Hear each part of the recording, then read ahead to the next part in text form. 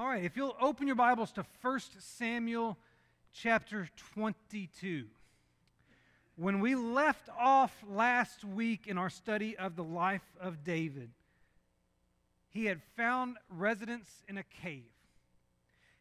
His life had been upended. He had begun his flight from King Saul, and in the process, he had lost his job as Saul's musician, as Saul's military coordinator, as someone who was part of the royal court, if you will.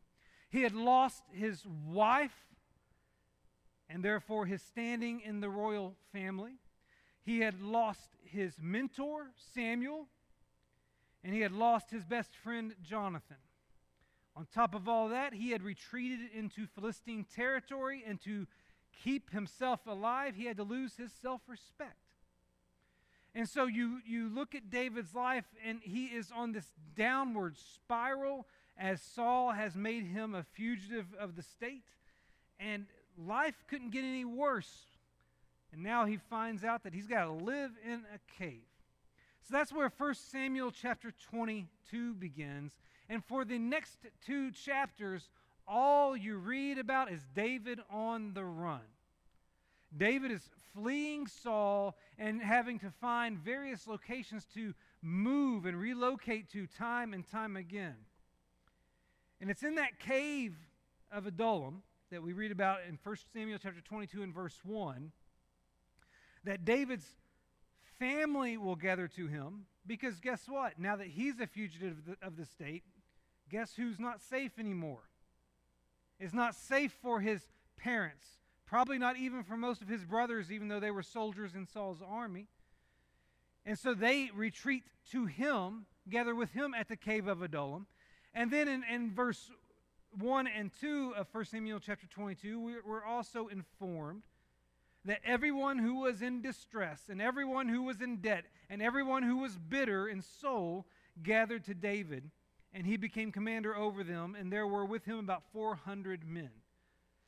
So by the end of the third verse of 1 Samuel chapter 22, David's in a cave, his family has come to him, and he's got 400 people with him. But David didn't stay in the cave too long. Between 1 Samuel chapter 22 and 1 Samuel chapter 24, David will have to relocate 6 times. And on the screen, you can see a map. That is a map of the southern part of Judea. And you can see the Dead Sea on the right side of the map as a point of reference with the Jordan River to the north of it. And I want to show you David's movements. The star on the screen currently shows where the cave of Adullam most likely was, and these are going to be the best scholarly ideas of where these locations were, some of them unknown, some of them known. But from here, if you look in 1 Samuel chapter 22, verses 3 through 4, you'll read that David left the cave of Adullam and went from there to Mizpah of Moab. He went outside of the Israelite territory again. He went into the land of the Moabites. And for what reason? He met with the king of Moab and begged the king to let his father and mother stay in Moab. Now, why do you think David chose to take his family to Moab? Anyone have a guess?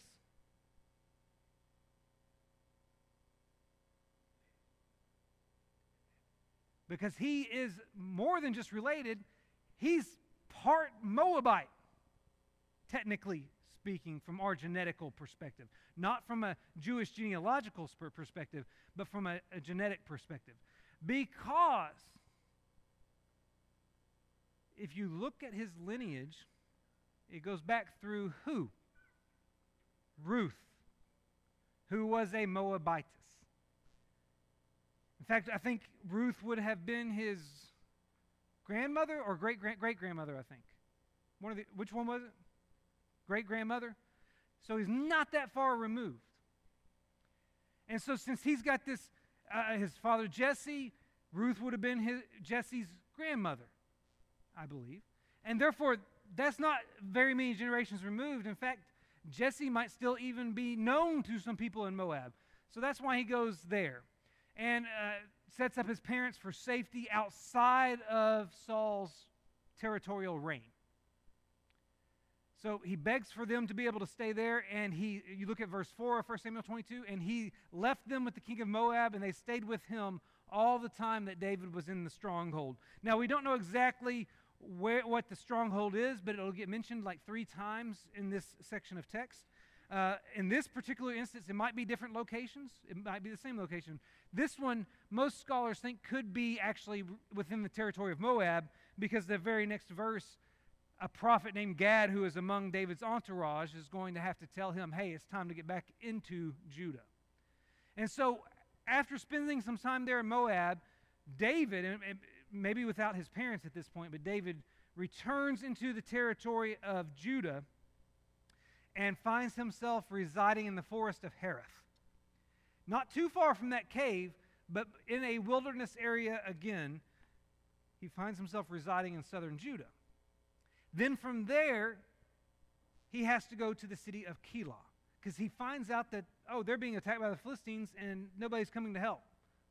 So he consults with the Lord and receives direction to go help save this city. So he and his merry men of 400 number go and save the city of Keilah. But then Saul finds out that he's in Keilah. And so Saul starts marching towards Keilah. And David consults with the Lord again and finds out, hey, I better not stay here or I'm going to be captured. So he leaves there, and from there he goes and settles into the wilderness of Ziph. While in the wilderness of Ziph, the Ziphites decide they want to side with Saul, and they communicate with Saul and tell Saul, hey, David's down here, why don't you come get him? So David has to relocate again to the wilderness of Maon. From there, or while there, I should say, Saul and his little army show up, and they come very close to capturing David. God intervenes by providentially sending a Philistine attack that Saul has to leave his pursuit of David and go take care of those Philistines. And that's how David escaped at the last moment in this particular instance. And so from that wilderness of Maon, he then moves over to En-Gedi, a little oasis not far from the Dead Sea. And it's while he's here in En-Gedi that something unique is going to happen. The next significant event in his life that we want to spend time with tonight. Because Saul's pursuit of David is going to reach a climax in 1 Samuel chapter 25 inside a cave at En-Gedi. But before we dive into that story, I want to draw your attention to instructions we receive in Romans chapter 12, verse 17 through 21. Read along with me these instructions that we have been given. Repay no one evil for evil, but give thought to do what is honorable in the sight of all. If possible, so far as it depends on you, live peaceably with all. Beloved, never avenge yourself, but leave it to the wrath of God, for it is written, vengeance is mine, I will repay, says the Lord. To the contrary, if your enemy is hungry, feed him. If he is thirsty, give him something to drink. For by doing so, you will heap burning coals on his head. Do not be overcome by evil, but overcome evil with good. I want those instructions to resonate with you as we go through this account tonight. Because these instructions condemn retaliation, they elevate reconciliation, and they call on us to both trust in and wait on the Lord. And so with these instructions in mind, let's examine the first episode in David's life when he had the opportunity to retaliate against Saul and see how he was able to reject retaliation. So if you turn over to 1 Samuel chapter 24, let's read the first 3 verses for just a moment. When Saul returned from following the Philistines, he was told, behold, David is in the wilderness of En-Gedi. Then Saul took 3,000 chosen men out of all Israel and went to seek David and his men in front of the wild goats' rocks. And he came to the sheepfolds by the way where there was a cave, and Saul went in to relieve himself. Now David and his men were sitting in the innermost parts of the cave. Some of you are already familiar with this story and know how it's going to play out. And what I want you to consider tonight is how David managed in this unique scenario not to seek retaliation. How it is that David was able to control himself and not pursue revenge. Because I know there have been times in your life you wanted to retaliate, that you wanted revenge. And for some of us in here, we've gotten it. We not only wanted it, we achieved it. But remember those instructions in Romans chapter 12? They are anti-retaliation instructions. And so we're going to look at the man after God's own heart tonight and consider how it is he conquered that desire to retaliate. And the first thing I notice as we study this section of text is that David was able to reject retaliation because he sought God's direction before he acted. Now, to explain what I mean, we need to consider King Saul for just a moment. Saul was known, he was once known, for not advancing militarily without God's consent. You remember the occasion that started his downward spiral was when he himself oversaw the sacrifices and offerings before the Lord, even though he wasn't authorized to do so. He cared so much about getting God's consent on his next move that he was willing to disobey God to get it. Totally doesn't make sense, but that's how he operated. He cared about getting God's approval for his next move, even though he was going to receive God's disapproval for the way he went about it. So Saul used to care about that, but that's no longer the case because Saul has lost contact with God. As one commentator pointed out, Saul has long since stopped seeking messages from Yahweh and started depending on his own political and strategic decision-making abilities, as well as whatever information he can gather from informants. And because Saul is no longer in communication with God, he misreads David's movements as divine blessings from God. So if you turn back into chapter 23, I mentioned a moment ago that David went to rescue the city of Keilah. And the city of Keilah was this fortified city on the edge of the Israelite territory bordering the Philistines. And Saul thought it was a divine opportunity. In 1 Samuel chapter 23 and verse 7, Saul learned that David was there in that city, and he concluded in his own mind that God has given David into my hand, for he has shut himself in by entering a town that has gates and bars. He thinks, oh, David has finally left the wilderness, finally left the caves, finally left the forest, and he's in a walled city. All I have to do is go down there and negotiate with the people, and they'll turn him over to me. They're going to hold him there like it's a prison cell, and all I have to do is go down there and flex my muscles, and they'll turn him over to me. And in his mind, God is blessing me by sending David into my hands. When, in actuality, God was not working for Saul's benefit any longer. God was working for David's. There's a statement in verse 14 of 1 Samuel 23 where we're told that Saul pursued David every day, but then the same verse goes on to say that God did not give David into Saul's hands. Saul was pursuing David every day. That's why David had to relocate so often. But the text tells us that God was intentionally protecting David. God was divinely protecting David, not Saul. And somewhere along the way, Saul had reached this conclusion. He had determined that as the Lord's anointed, his will had become God's will. That's what I think has happened to Saul.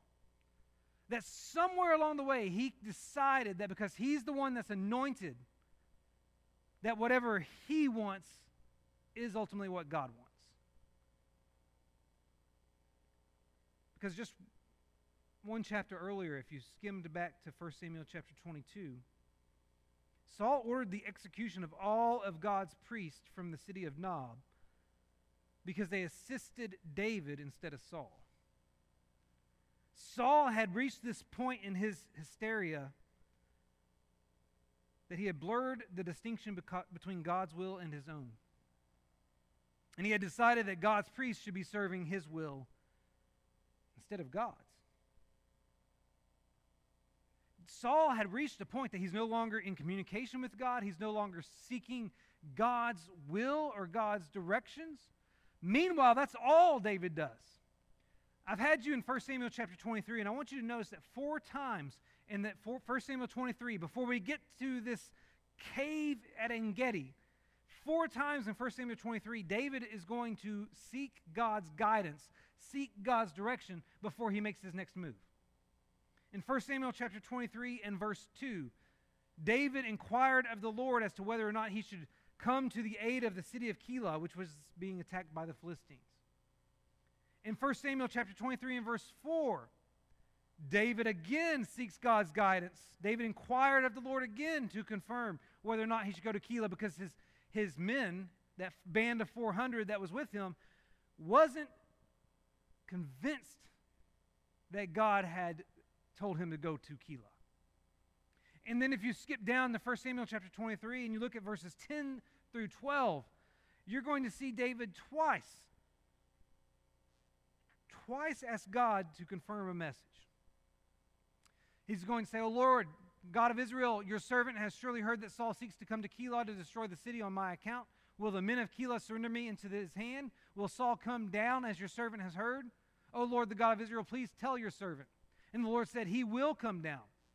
Then David said, "Will the men of Keilah surrender me and my men into the hand of Saul?" And the Lord said, "They will surrender you." Notice, David is consulting with God before he makes his next move, before he acts. And it's interesting, because David has a pretty good entourage right now. Among that entourage, he has a prophet named Gad. That's the prophet that informed him it's time to leave Moab and go back to Judah. Gad stays with David. Gad communicates messages from the Lord to David. On top of that, when Saul killed those priests back in chapter 22, one of them got away. His name was Abiathar. And he went directly to David. And he joined David's crew. And so now David not only has a prophet in his crew, he's got a priest in his crew. And Abiathar brought an ephod with him, which was used for communications with God. It would have the Urim and Thummim with it, which I still don't fully understand, but it was some sort of way of receiving direction from God. Anyway, he brought the ephod. And so he now has a priest equipped to communicate with God and a prophet equipped to communicate with God. You know what Saul's got? Nothing. Because he killed all the priests. And because God had distanced himself from him. And Samuel won't speak to him anymore. And so David has been intentional. When Abiathar came to him and said, "Hey, Saul's killed the priest," David's like, "Well, you're staying with me. I'm taking care of you from now on." David knows, hey, I want people who are on God's side because that's the side I'm on. There's a distinction here between David and Saul, because David is constantly concerned with what God's will is and what God's direction is and where God's pointing him. Saul gave up on that a long time ago. And so each time David faced a critical decision, he did not act until God authorized it. And in that cave, in En-Gedi, an opportunity to eliminate King Saul will fall in David's lap. And David won't take it because God didn't authorize it. And I want you to think about James chapter 4 for just a moment. Verses 13 through 17 says, "Come now, you who say today or tomorrow we will go into such and such a town and spend a year there and trade and make a profit. Yet you do not know what tomorrow will bring. What is your life? For you are a mist that appears for a little time and then vanishes. Instead, you ought to say, if the Lord wills, we will live and do this or that. As it is, you boast in your arrogance, and all such boasting is evil. So whoever knows the right thing to do and fails to do it, for him it is sin." That little section packs so much practical advice into it. But the thing I want you to take away from that is, if the Lord wills, we will live and do this and that. when you're making your plans for the future, don't forget to seek out God's will for those plans. Don't forget to follow God's will, regardless of what your plans are, because His will is always the right will. David understood that. Saul did not. And which one's called a man after God's own heart? It sure wasn't Saul. So our decision-making should be dictated by what God desires, because that is the only way we can be certain that we do the right things. And so David was able to reject retaliation in this cave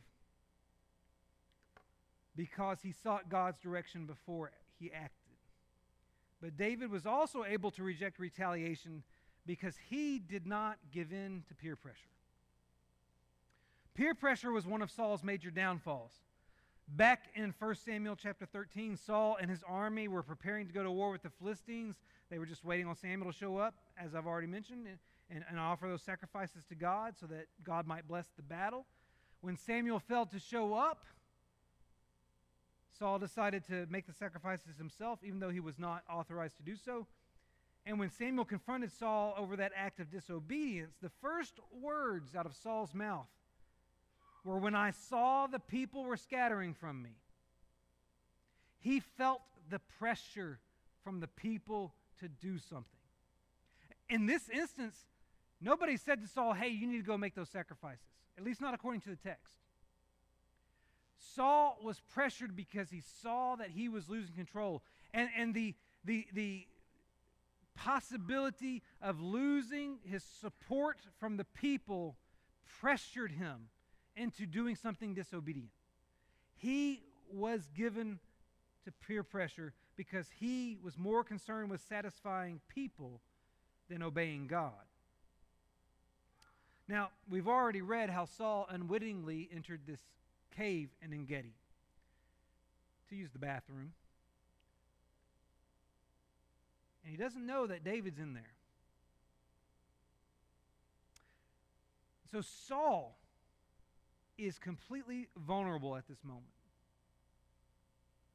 I imagine he's got 3,000 men with him. I'm imagining that they're outside, maybe even down the hill a ways.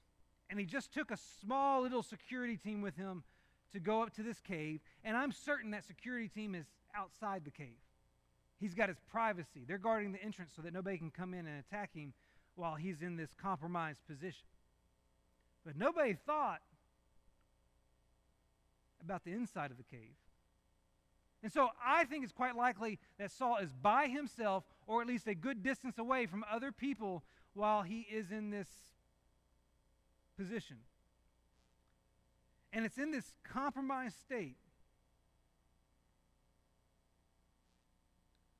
that we pick up the reading in verse 4 of 1 Samuel chapter 24. The men of David said to him, "Here is the day of which the Lord said to you, Behold, I will give your enemy into your hand, and you shall do to him as it shall seem good to you." Then David arose and stealthily cut off a corner of Saul's robe, and afterward David's heart struck him, because he had cut off a corner of Saul's robe. He said to his men, "The Lord forbid that I should do this thing to my Lord, the Lord's anointed, to put out my hand against him, seeing he is the Lord's anointed." So David persuaded his men with these words and did not permit them to attack Saul. And Saul rose up and left the cave and went on his way. Did you notice where the idea to do something to Saul came from? It was the men of David who encouraged him to act and even suggested that this was a divinely ordained opportunity. If you look at verse 4, they even claim that this is the fulfillment of a prophecy.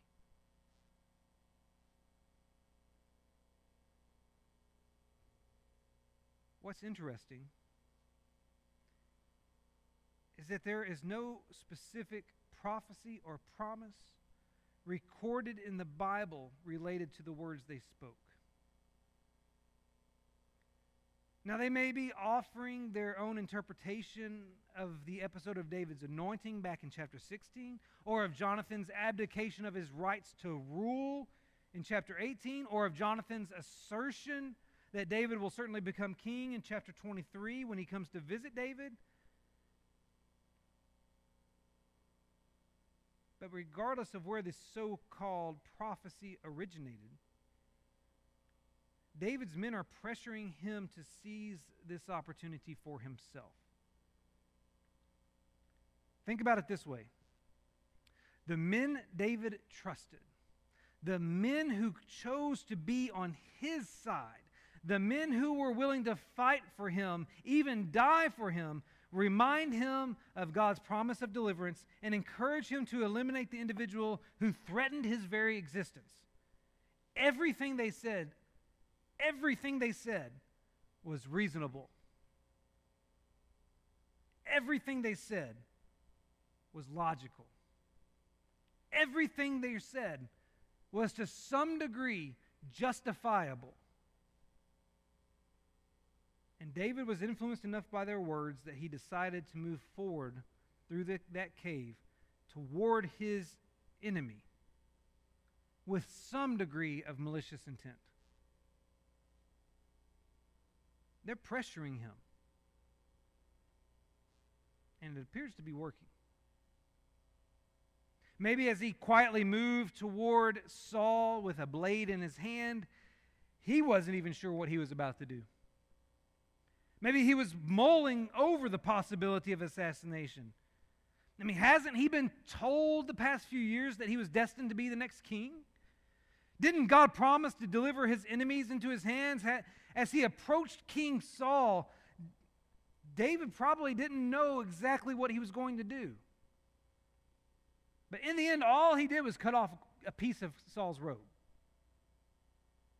But even that bothered his conscience. He said, "The Lord forbid that I should do this thing to my Lord, the Lord's anointed." He felt guilty after the fact. But why did his conscience bother him? All he did was cut off a piece of cloth. There's two observations we should make. First, his response in verse 6 gives the implication, at the very least, that he considered doing something malicious. As one commentator said, the fact that he immediately regrets this violation of Saul's robe strongly suggests that his initial motivation was not so high-minded and differed only in degree from the more primitive stirrings in his men. His point is that to some degree, when David approached Saul, he was at least thinking about doing something harmful. And that's part of why he would be conscience-stricken. However, it's also been observed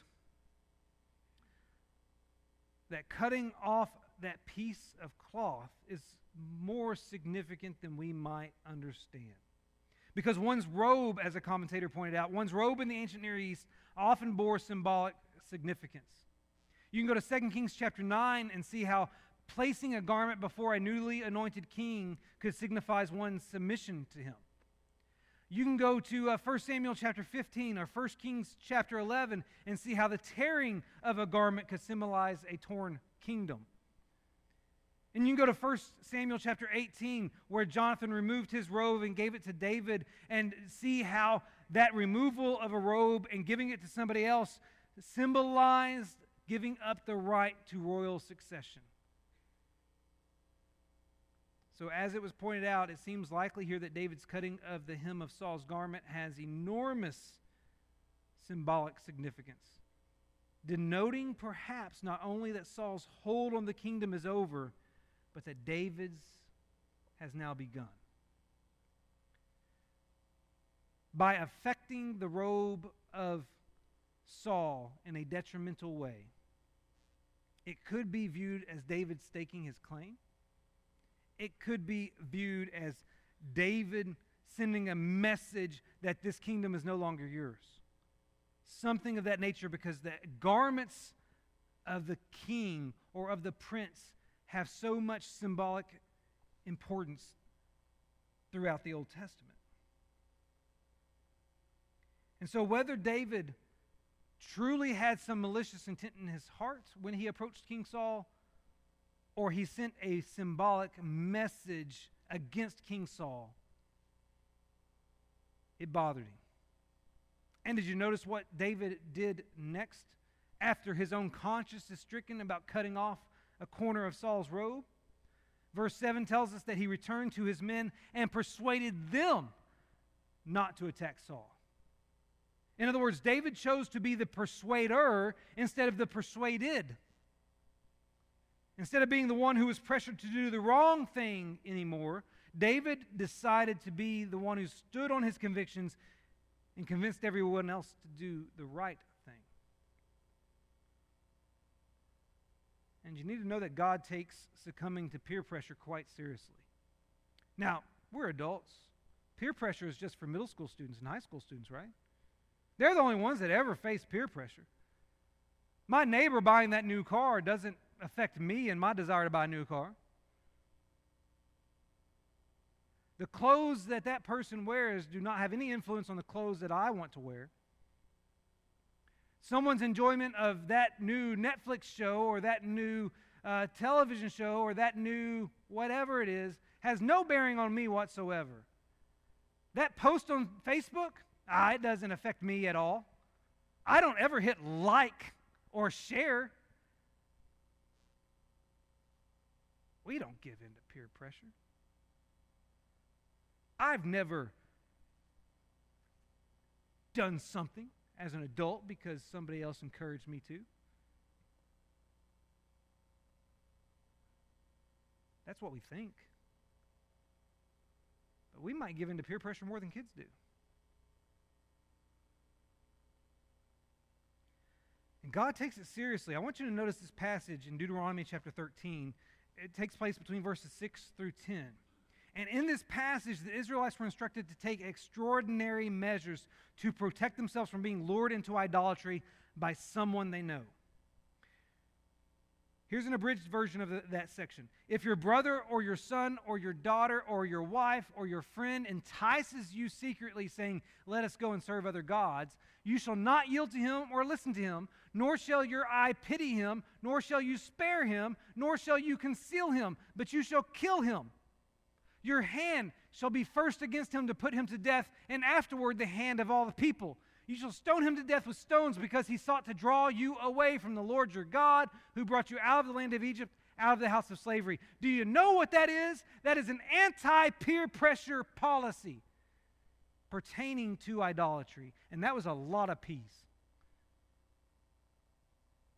God's saying, don't ever let someone pressure you into worshiping someone else. And if they do, you kill them. It doesn't matter if it's your spouse. It doesn't matter if it's a family member. It doesn't matter if it's your best friend or your child. If they try to pressure you into worshiping a different God, you kill them. That is a significant anti-peer pressure policy. And yes, you can go to the New Testament, and you're never going to find a statement specifically about peer pressure in the New Testament. But you will find a passage like Romans chapter 12 and verse 2. Do not be conformed to the world.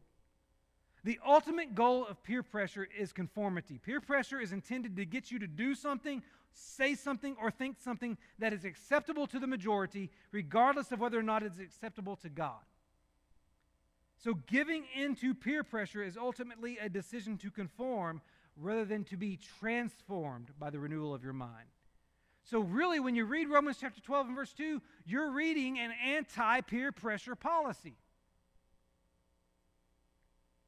And David here, even though he has this moment of weakness where he might consider doing something worse than he did, and even though he did something instead of nothing, he does teach us about handling peer pressure.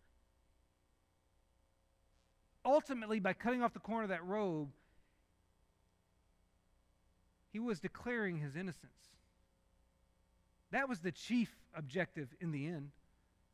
Because in a moment, he's going to hold that out and show it to Saul and say, look what I didn't do Look what I didn't cave into. He's going to actually tell Saul, my men told me to kill you, but I didn't listen to them. This is all I did. I didn't give in to the peer pressure like you did. We need to start seeing peer pressure for what it really is, and we need to look at David and go, hey, we don't have to give in to it either. And so when we look at this particular story, we're also seeing David's ability to reject retaliation because he didn't give in to peer pressure. He was also able to reject retaliation because he knew when and how to reconcile. After Saul exited the cave and was a little ways off, maybe he and his little security team are walking down the mountain to catch up with the rest of the soldiers. Maybe it's when he's halfway down the mountain or down the road or whatever it is. David emerged. And this is risky on David's part. He's giving up a hiding place. He's giving up a hiding place that was successful. Do you think if Saul ever returned to this particular cave, he didn't send his team in to check things out first? David is taking a risk because he's giving up his location, but this is strategic on his part. He knows that if he can declare his innocence this time, there is nothing Saul can say. And so look with me beginning in verse 8. Afterward, David also arose and went out of the cave and called after Saul, "My lord the king!" And when Saul looked behind him, David bowed with his face to the earth and paid homage. And David said to Saul, "Why do you listen to the words of men who say, 'Behold, David seeks your harm'? Behold, this day your eyes have seen how the Lord gave you today into my hand in the cave. And some told me to kill you, but I spared you. I said, I will not put out my hand against my Lord, for he is the Lord's anointed. See, my father, see the corner of your robe in my hand, for by the fact that I cut off the corner of your robe and did not kill you, you may know and see that there is no wrong or treason in my hands. I have not sinned against you, though you hunt my life to take it. May the Lord judge between me and you. May the Lord avenge me against you, but my hand shall not be against you. As the proverb of the ancients says, out of the wicked comes wickedness, but my hand shall not be against you. After whom has the king of Israel come out?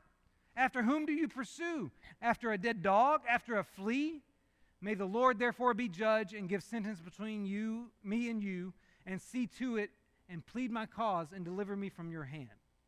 Now I want you to think about how David handled this. David emerges at just the right time and does and says just the right thing to achieve reconciliation. When he comes out of that cave and calls out to the king, David shows tremendous humility. Remember, David already knows he's king pending. He's king in waiting. But yet he emerges and says, "My Lord the king." He even refers to Saul as my father at one point. He uses titles that elevate Saul. Meanwhile, he uses terms that humiliate him. He refers to himself as a dead dog, as a flea. "My Lord the king," dead dog. "My father," flea. He knows exactly how to speak to Saul. But also notice the first thing he does is bow down. He doesn't remain standing while he speaks to Saul. He bows his head to the ground. He physically shows Saul that Saul is superior to him because Saul is the current Lord's anointed. He's giving Saul that homage he deserves as his position or in his position. What's also interesting to me, if you particularly look at verse 9. David makes sure that the way he approaches this is not by pointing a finger at Saul. You know, when you know somebody is your antagonist, somebody is in opposition to you, it's very easy for you to point fingers and say, you did this, you did that, you said this, you said that. I mean, those of you who are married knows how this works. And you know it always makes things worse. David comes out, and instead of saying, Saul, you said this, Saul, you did that, he accuses unnamed men of initiating Saul's anger towards David. Look again at verse 9. David said to Saul, why do you listen to the words of men who say, behold, David seeks your harm? He doesn't put the blame on Saul, he puts the blame on the people Saul has listened to. Now that doesn't make Saul innocent, but it shows David's wisdom in handling the situation. I'm not coming out here and casting blame on you. I am coming out here to get you to see that you're mistaken. If David came out and started making direct accusations against Saul, what's Saul going to do? Well, if he lived in our time period, immediately he goes defensive. Well, David, you did this. Isn't that our first response when somebody accuses us? Yeah, but you did this. You did the same thing. We throw up a defensive mechanism in some fashion. David has eliminated Saul's defensiveness by showing humility, by showing honor, by not casting blame. And then one commentator said it this way, with the skill of an expert lawyer, David carefully laid out both eyewitness and material evidence to make his case, and then used it to lead Saul to an unavoidable conclusion. David just points out, hey, Saul, you've seen with your own eyes. You are an eyewitness today that I mean you no harm, because you're alive outside this cave. And to prove it, to make sure Saul knows he didn't just happen to come through that cave system after Saul left, he holds up the piece of cloth and says, here's my evidence. Here is 100% irrefutable proof that I mean you no harm. David knew exactly when and how to go about the process of reconciliation. The one last thing I want you to notice about this is that David provides the evidence. David has the right strategy and tact. But most importantly, David appeals to their common association with the Lord. Now, Saul's been distant for some time. But it was still the Lord who chose Saul, just as the Lord chose David. And so David's appealing to a higher king for his innocence and for Saul's enlightenment. Notice how many times in the second half of this communication from David, he appeals to the Lord. Look at verse 12. May the Lord judge between me and you. May the Lord avenge me against you. Skip down to verse 15. May the Lord therefore be judge and give sentence between me and you. And see to it and plead my cause and deliver me from your hand. He's calling on the Lord. And in so doing, he's reminding Saul of who Saul really answers to, of who David answers to. David reminded Saul of their common association with God by appealing to the Lord. It shows his wisdom on how and when to pursue reconciliation. And reconciliation is achieved.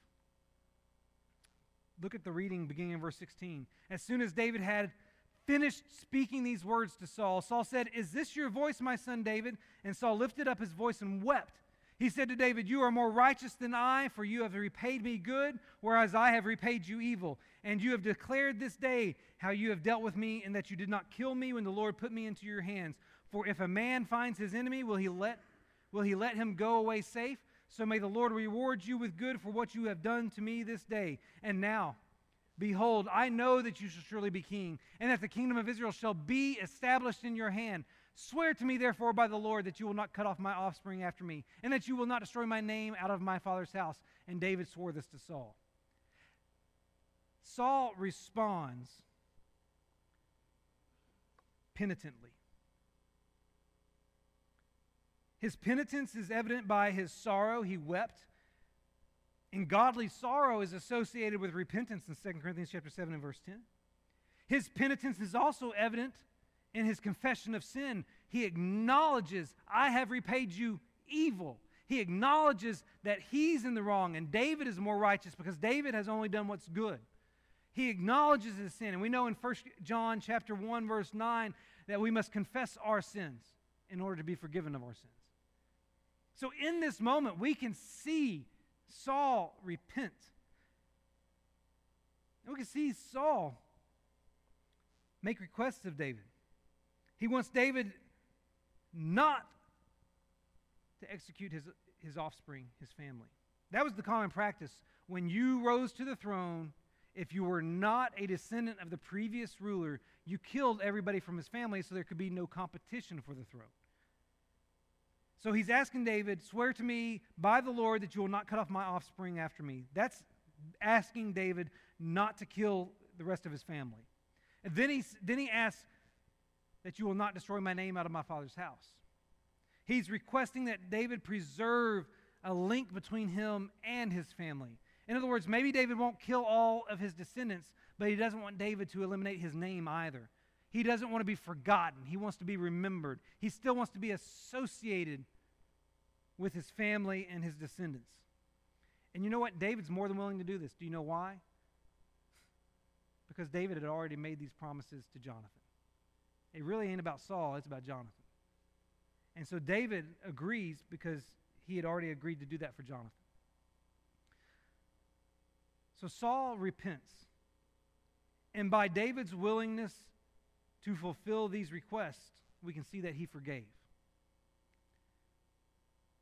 And so David fulfilled the responsibility we read in Romans 12, verse 18. "If possible, so far as it depends on you, live peaceably with all." In other words, David has done what was necessary to reconcile with Saul. But here's what I really want you to notice. Look at verse 22, the very end of verse 22 in 1 Samuel 24. "Saul went home, but David and his men went up to the stronghold." Despite their reconciliation, David did not go home with Saul. He's Saul's son-in-law. He used to be Saul's commander of the military. He used to be Saul's musician. But David doesn't just, "Oh, Saul, you've repented. I forgive you. Let's go back to normal." David doesn't do that. I think that's significant. Because David understood that there's a difference between reconciliation and affiliation. Here's what I mean. Reconciliation is about restoring peace through repentance and forgiveness. That can be accomplished without the two parties maintaining an association or affiliation with each other moving forward after reconciliation occurs. There are times when reconciliation is the end of a relationship because an ongoing affiliation with the other person is too risky. The Bible does not command us to maintain affiliations after reconciliation. It does command us to live peaceably with all. And sometimes the only way to fulfill that command after reconciliation has happened is to have some relational distance. We don't talk about that. David's decision not to return home with Saul proves to be wise. Because 2 chapters later, guess what Saul's doing? Trying to kill David again. David understood that, hey, I'm forgiving him and we're reconciled, we're good, but that doesn't mean I can trust him again. That doesn't mean I'm safe with him again. sometimes we blur the lines between reconciling and affiliating. And we assume that because we're reconciled, that means we have to have the same relationship we had before. That's not always the case. Sometimes we need to recognize, all right, we have to be at peace. We have to reconcile. We have to achieve that. But for our own spiritual safety, we might need to keep our distance. For our own physical safety, we might have to keep our distance. For our own spiritual and mental safety, we might have to create some distance. And that's not wrong in and of itself. If you skip ahead to 1 Samuel chapter 26, this gets reiterated in verse 25. 1 Samuel 26, very similar to 24. Saul chases David again. David and one of his companions goes down into the camp while Saul is asleep. The Lord has caused a deep sleep over David and his whole army. And David goes down there and steals Saul's spear and steals Saul's canteen and takes them back with him. And the next morning when they all awake, David's like, "Hey, Saul, what happened? Where's your spear? Where's your canteen? I got them. I could have killed you again, but I didn't. So why are you still pursuing me?" And then 1 Samuel chapter 26, verse 25 says this. Then Saul said to David, "Blessed be you, my son David. You will do many things and will succeed in them." So David went his way, and Saul returned to his place. Saul actually, in 1 Samuel 26, asked David to return with him, and David says no.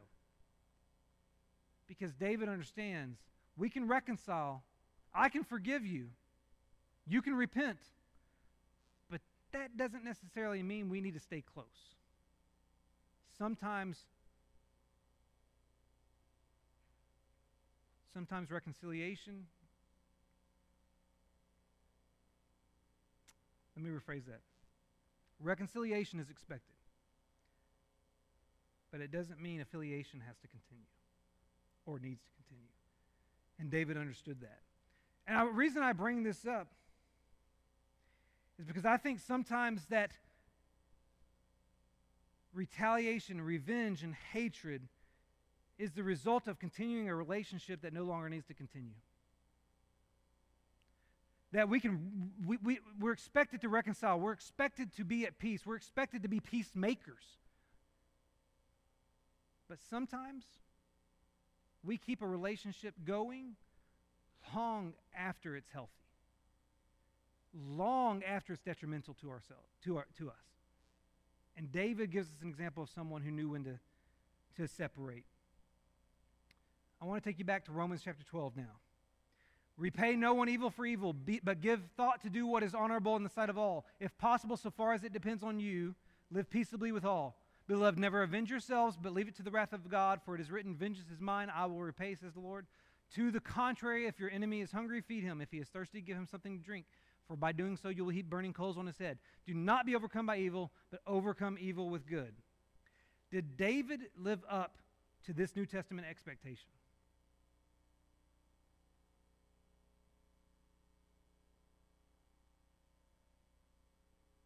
Is anybody comfortable answering that question? Yes, he did.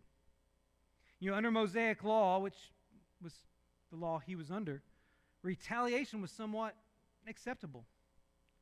Leviticus 24, 17 through 22. Whoever takes a human life shall surely be put to death. Whoever takes an animal's life shall make it good, life for life. If anyone injures his neighbor, as he has done, it shall be done to him.